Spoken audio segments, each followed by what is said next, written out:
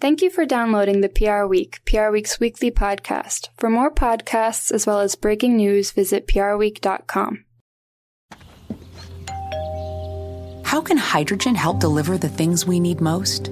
At Chevron, we're exploring ways to expand our hydrogen fuel capabilities to help make heavy-duty transportation lower carbon. And we're working with vehicle makers and commercial truck fleet operators to help scale the hydrogen fuel industry.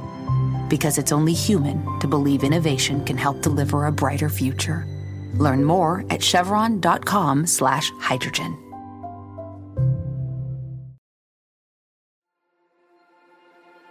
I declare before you all that my whole life, whether it be long or short, shall be devoted to your service and to the service of our great imperial family to which we all belong. I speak to you today with feelings of profound sorrow. Throughout her life, Her Majesty the Queen, my beloved mother, was an inspiration, an example to me and to all my family.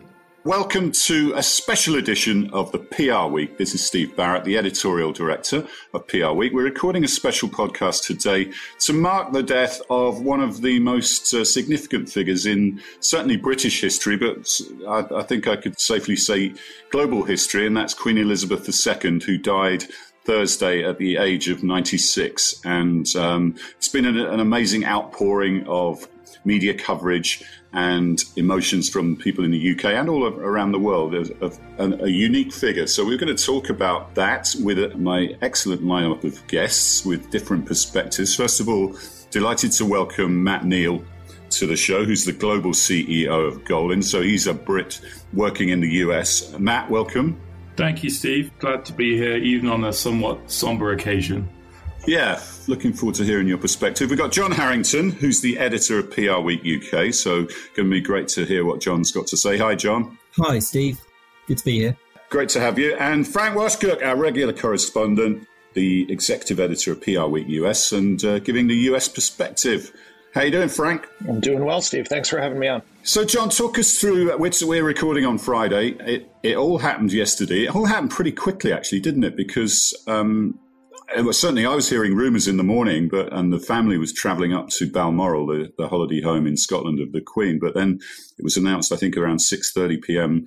local time that she'd sadly passed away. Tell us about your experience of that in the UK and the general mood of the population for this absolutely unique occasion. You know, she's been with us the whole of most of our lives. Yeah, absolutely. I mean, I found out, well, the news first broke early afternoon over here, and it was clear to everyone that it was very, very serious. You know, this announcement that all of her children and grandchildren were going up to Balmoral in Scotland, where she was based. You know, a lot of people could see that the writing was on the wall, and there were a lot of media rumours that it was going to be announced at 6 or 6:30 p.m. over here, which is what happened. I was in a meeting when the announcement that she was unwell happened. And then I was, like a lot of people, I was kind of glued to the TV because it was announced that the BBC were going to be suspending normal programming from 6. So I think a lot of people realised the writing was on the wall. In terms of the atmosphere, I mean, it's the cliche is sombre. And it really is, but it's also shock.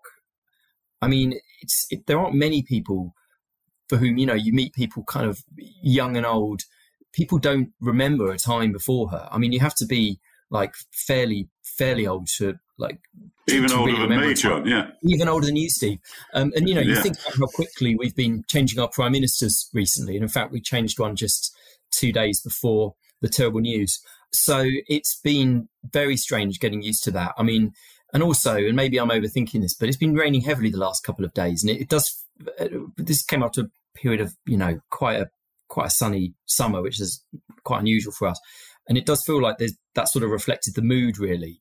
And there is a funny mood around where, you know, a lot of people are very sad because they feel like they knew her personally on some level, or that sense of continuity is gone. People feel a little bit lost in a funny way. And yet at the same time, there are some people who weren't necessarily fans of the royals, but were fans of her. I've seen so many posts start with things like, I'm no monarchist, but I've seen so many of those. So I think she's one of those almost unique characters in British life who is almost universally popular, even among people who don't necessarily like the monarchy, don't necessarily like the royal family. And they're, a lot of those really. Very few people seem to dislike her. As I say, there are some, but not huge numbers. And most of them have kept quiet, I think, or been a bit more subdued in the last day or so. Yeah, I have to admit, I used that line in my blog about saying I'm not a royalist, I'm not a monarchist either.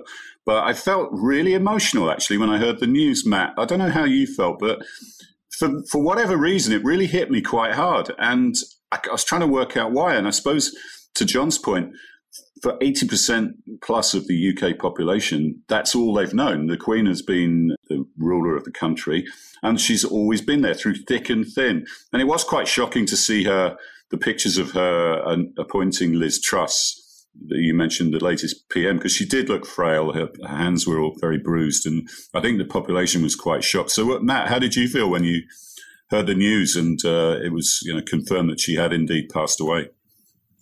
Yeah, I mean, disbelief. We've all known that this has been coming for some time. I suppose living thousands of miles away from where you're home, that distance and feeling of uncertainty probably is enhanced. But I would have to say that I've been so grateful for just the outpouring of kind messages and thoughtful notes from American friends and colleagues over the last 18 hours. And I see that as a real reflection of the closeness between the US and the UK and the respect that many in the American public have for a head of state that in many ways has been part of their history too. And it's reciprocal. I remember being in London in the aftermath of 9/11, and obviously there's a very big expat community there, and London became the focal point for Americans' grief. And the Queen famously asked the Coldstream Guards to play the Star Spangled Banner outside Buckingham Palace.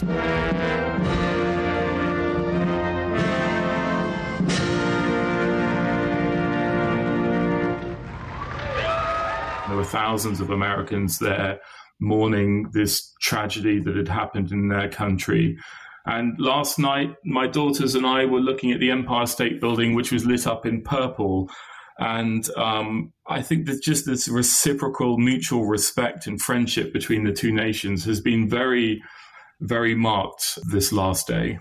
Yeah, that's a good point, because obviously we're coming up to the 21st anniversary of September the 11th. And there is, in fact, her last visit to New York City, she visited the Queen Elizabeth II September the 11th Garden in Lower Manhattan, which commemorates British and Commonwealth citizens who lost their lives in those terrorist attacks. And John, your point was well made. It's been scorchingly hot summer, and then it was torrential rain. And then just after she passed, this rainbow kind of appeared. This perfect rainbow appeared over Windsor Castle and Buckingham Palace. It was almost like it was her sort of heading across, the Rainbow Bridge, that famous saying, to be reunited with her sort of beloved corgis and her husband, Prince Philip. It was really quite poignant, wasn't it? It was very strange. It almost felt like a parade. It felt like a last parade, because the last time she was seen in public to a huge to any sort of degree,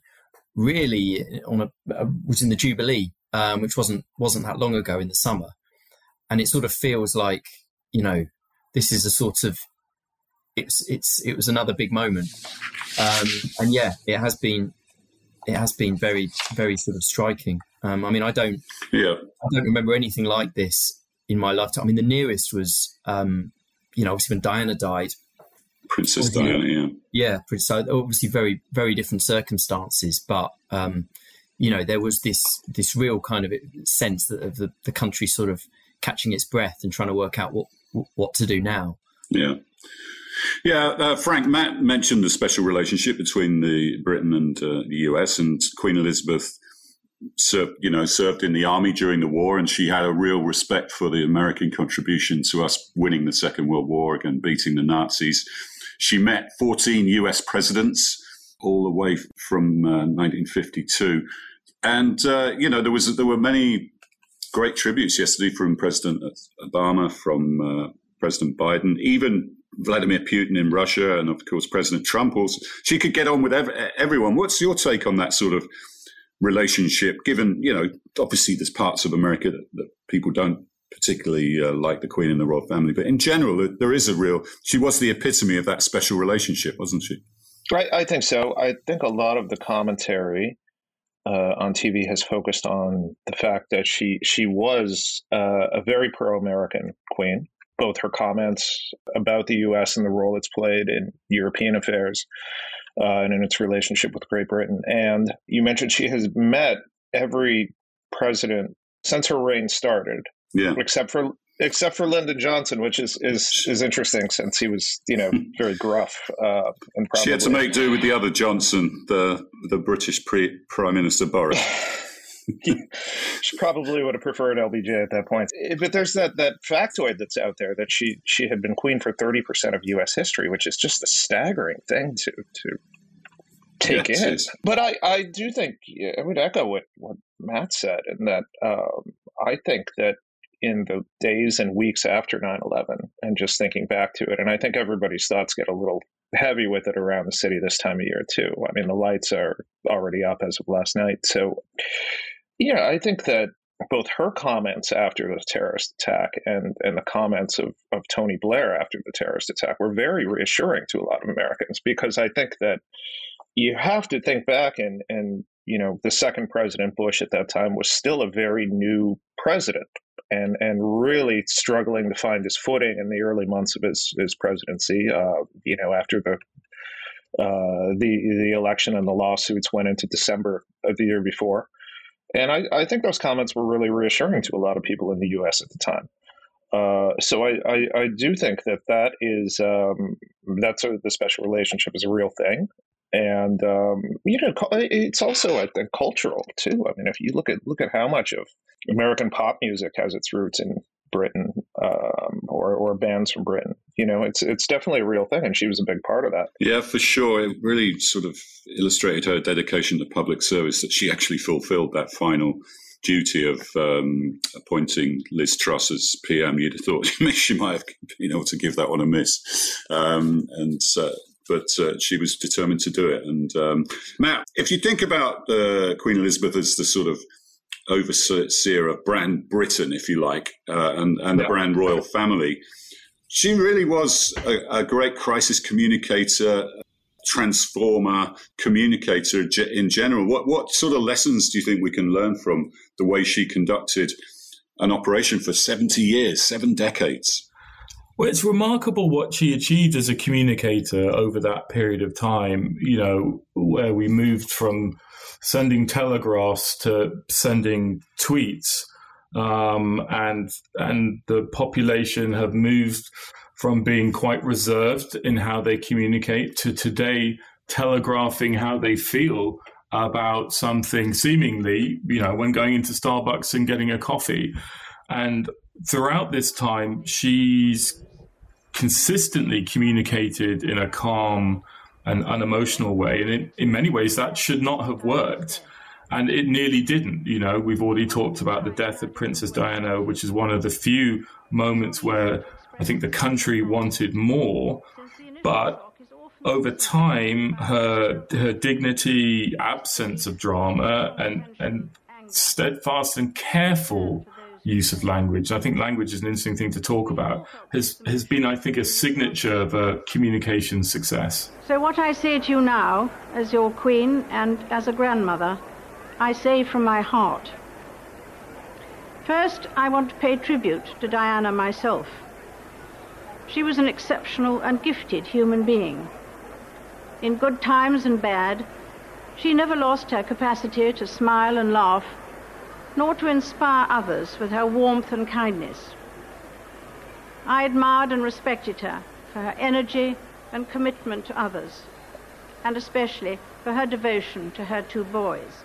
Yeah, that was a good example with Princess Diana, because in many ways, maybe she slightly initially misread the mood of the nation, but she was big enough to pivot. She was big enough to realize that, yeah, I need to do more here. I need to get out. And actually, she went out among the people, stopped her car, spoke to them, did that live broadcast, and gave Diana the same, funeral, state funeral as would be afforded to a blood relative. And so if you're thinking about transformation or even a crisis response, it was a great lesson in listening and then changing behavior and pivoting. Yeah.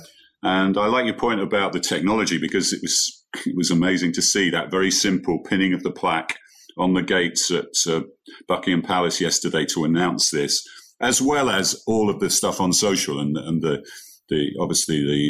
palace's communications is using all those techniques as well. And there was a real juxtaposition, wasn't it, of the still just a very simple message. The Queen has passed away peacefully in Balmoral.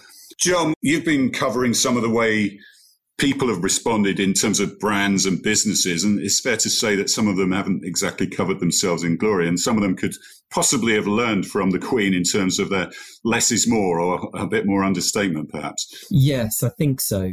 There's been a few clangers, to be honest. I mean, there was this famous, it was Thomas Cook that put a post out that was something like Safe Travels. It's a travel company, Thomas Cook, and it really felt like there were some organisations that were, whether it was on purpose or not, trying to sort of shoehorn their own brand into the situation, and even just kind of using their brand as part of their tribute felt crass.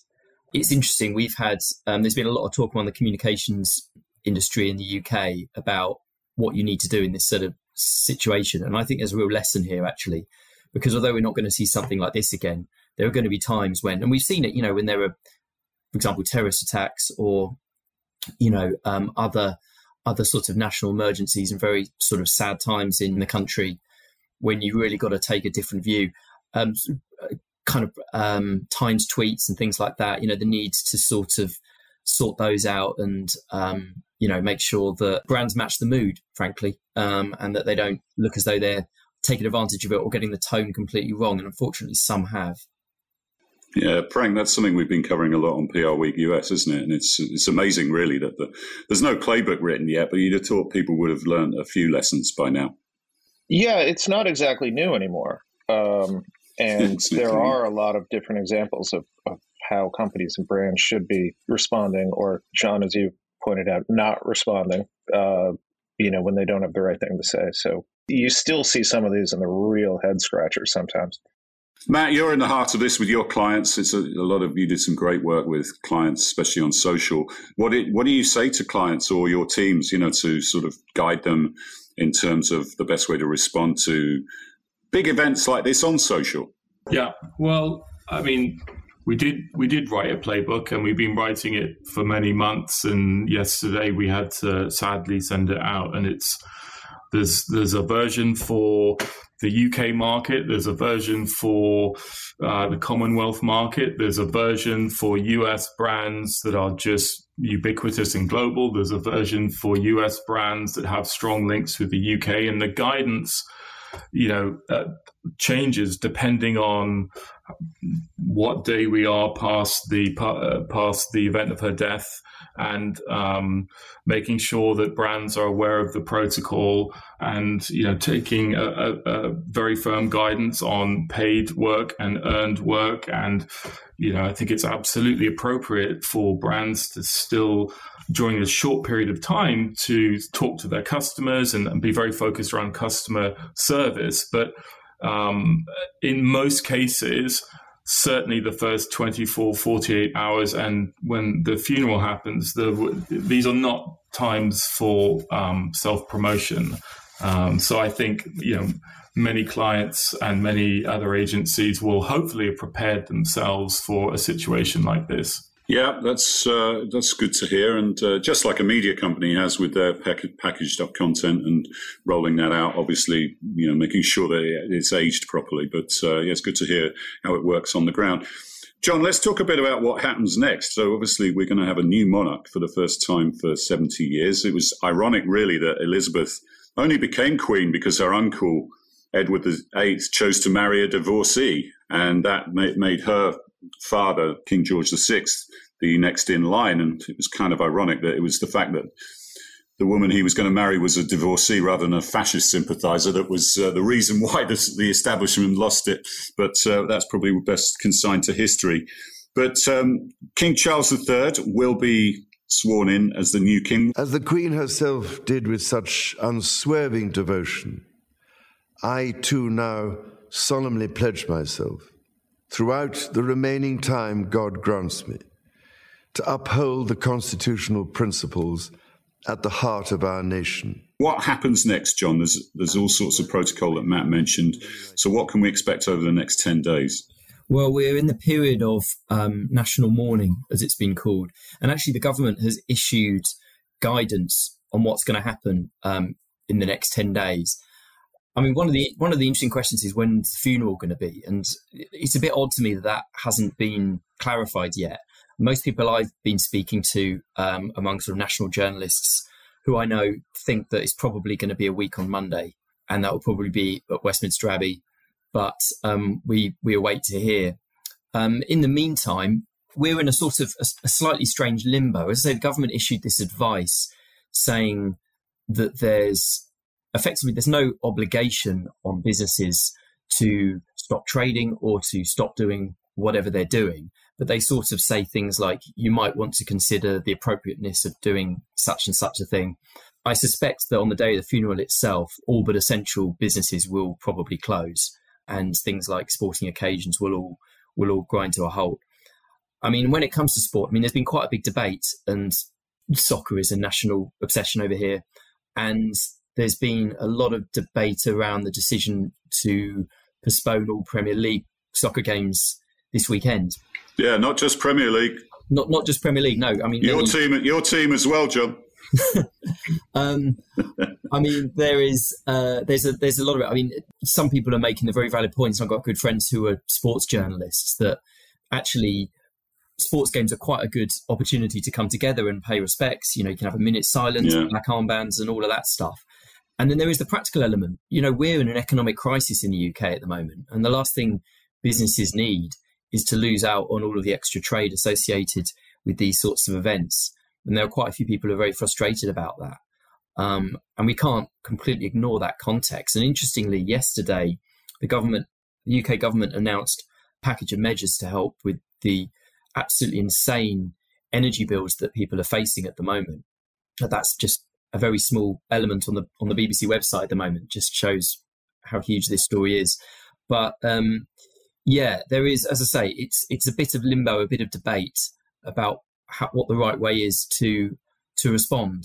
So that's going to probably carry on for the next few days. I think it's one of those times when you sort of test the mood a little bit. You see if people are, if it feels like this sort of somber moment we're in now carries on for the next 3 or 4 days, whether by the end of the weekend things seem to be going a bit more back to normal. So I think there's quite a lot of nuance here. But anyway, I mean, in terms of Charles, I mean, Charles is now king. There is no interregnum, although the date of the coronation we hear could be some time away, sometime in the future. But he has officially become king, and it's going to mean various practical changes like the new national anthem, although that's only going to mean changing a few words, I'm sure, and things like stamps and banknotes and coins and so on are going to change as well, and not just in the UK and all the countries where the monarch is the head of state. So there's going to be a lot of change coming. But you've got a great factoid for us on that, haven't you, John? Come on, hit us with it. Yeah, here you go. So every time there's a new monarch, the direction that the monarch is facing on the banknotes changes. So we're going to see Charles facing the opposite direction to Elizabeth when the new banknotes and bank coins come out. So look out for that. There you go. There you go. There you are. You heard it here first. Yeah, I think you make a great point there about I don't think the nation's in the mood for a massive ostentatious process or funeral at this time when it's so difficult. And that's one of the things that the Queen was so good at reading, wasn't it? So this will be the first test, I guess, of King Charles III as to how he handles this next 10 days. You're right. the coronation, famously, Queen Elizabeth's coronation wasn't until 18 months after she became queen. And so that will probably be next year sometime. But yeah, you make a really good point there. And it's going to be the first test of the new monarch. Matt, what's your sort of final thoughts on what what we can expect from the new king, and also the main legacy of Queen Elizabeth? Well, just picking up on the kind of banknote point first, it's hard to imagine any nation, organization, company around the world that has been so synonymous, even on an aesthetic level, with one person. You talked about banknotes, every coin, every stamp, monograms on every post box, postal truck, names in every passport. I was thinking what that would be like. It's incredible, actually, now you mention it. Yeah, I mean, for a New Yorker, it'd be like waking up and the Statue of Liberty has been removed and all the yellow cabs have gone, and just that, what is going on. But back to your question around what next. My sense is that the country is up for a quite traditional funeral with all the time and ceremony that would usually have. But then I think it changes, and the government and the palace have got a very difficult challenge on their hands, with how do you have a coronation for a new king in a time of great uncertainty and extreme economic hardship of it's not been seen for 40 years. They're going to have to change. They're going to have to get a balance between the hundreds of year old tradition and have it be reflected of a modern Britain. They're going to have to innovate. Now, anyone that's watched The Crown will know that the Queen's was the first that was televised. What new communications innovations are going to make this relevant for this new king? And I think he is going to have to, and word is that he does want to modernize. I do think he'll bring more personality. It will be a different communication style. I do think he will slim it down. I think the working family will be very, very tight. I think there's an opportunity to cut the budget. I think there's probably an opportunity to maybe release some of the Crown estates open to the country. I think people will give him a shot. Like, I think he kind of deserves a chance. I think the sympathy that people will have that he's lost his mother will be a window to make those changes in, but they will have to be made, and they will have to be made fairly swiftly, I think. Yeah, good points. Frank, what's your abiding memory of Queen Elizabeth, and what are you expecting moving forward from a new monarch? It's really interesting in that I think we've all seen a lot of packages of images of her throughout the years over the past 24 hours. And she had a really common touch, and I mean that in a good way, when in time she visited the U.S., and there's this famous picture of her with the first President Bush in the dugout of the Baltimore Orioles, like meeting some of the players, and she just looks thrilled to be there. And that's a really, I think she didn't get enough credit for that. I would also just point out, a lot of media folks and a lot of people who are very on Twitter have just been riveted by that 2017 Guardian article about the process for what happens over the next week or two, and what to expect and what not to expect.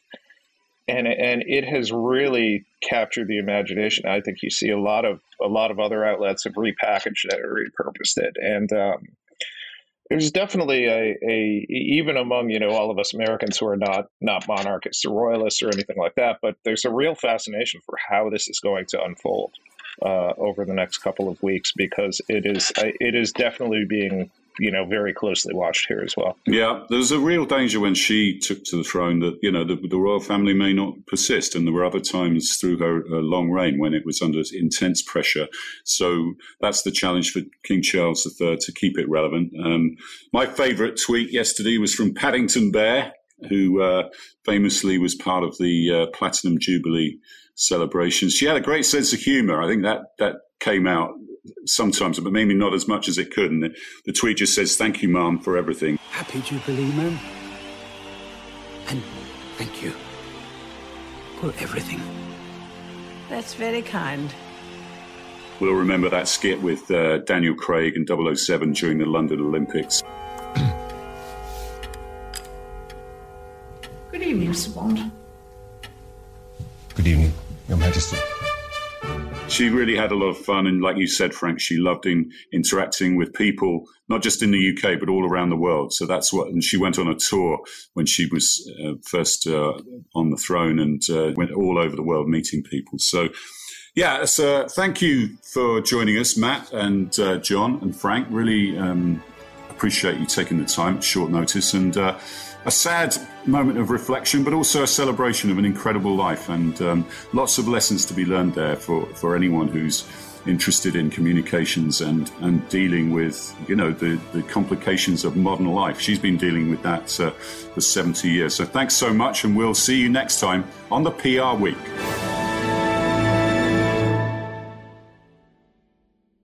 Thank you for listening to this week's episode of the PR Week. To find more episodes, visit PRWeek.com.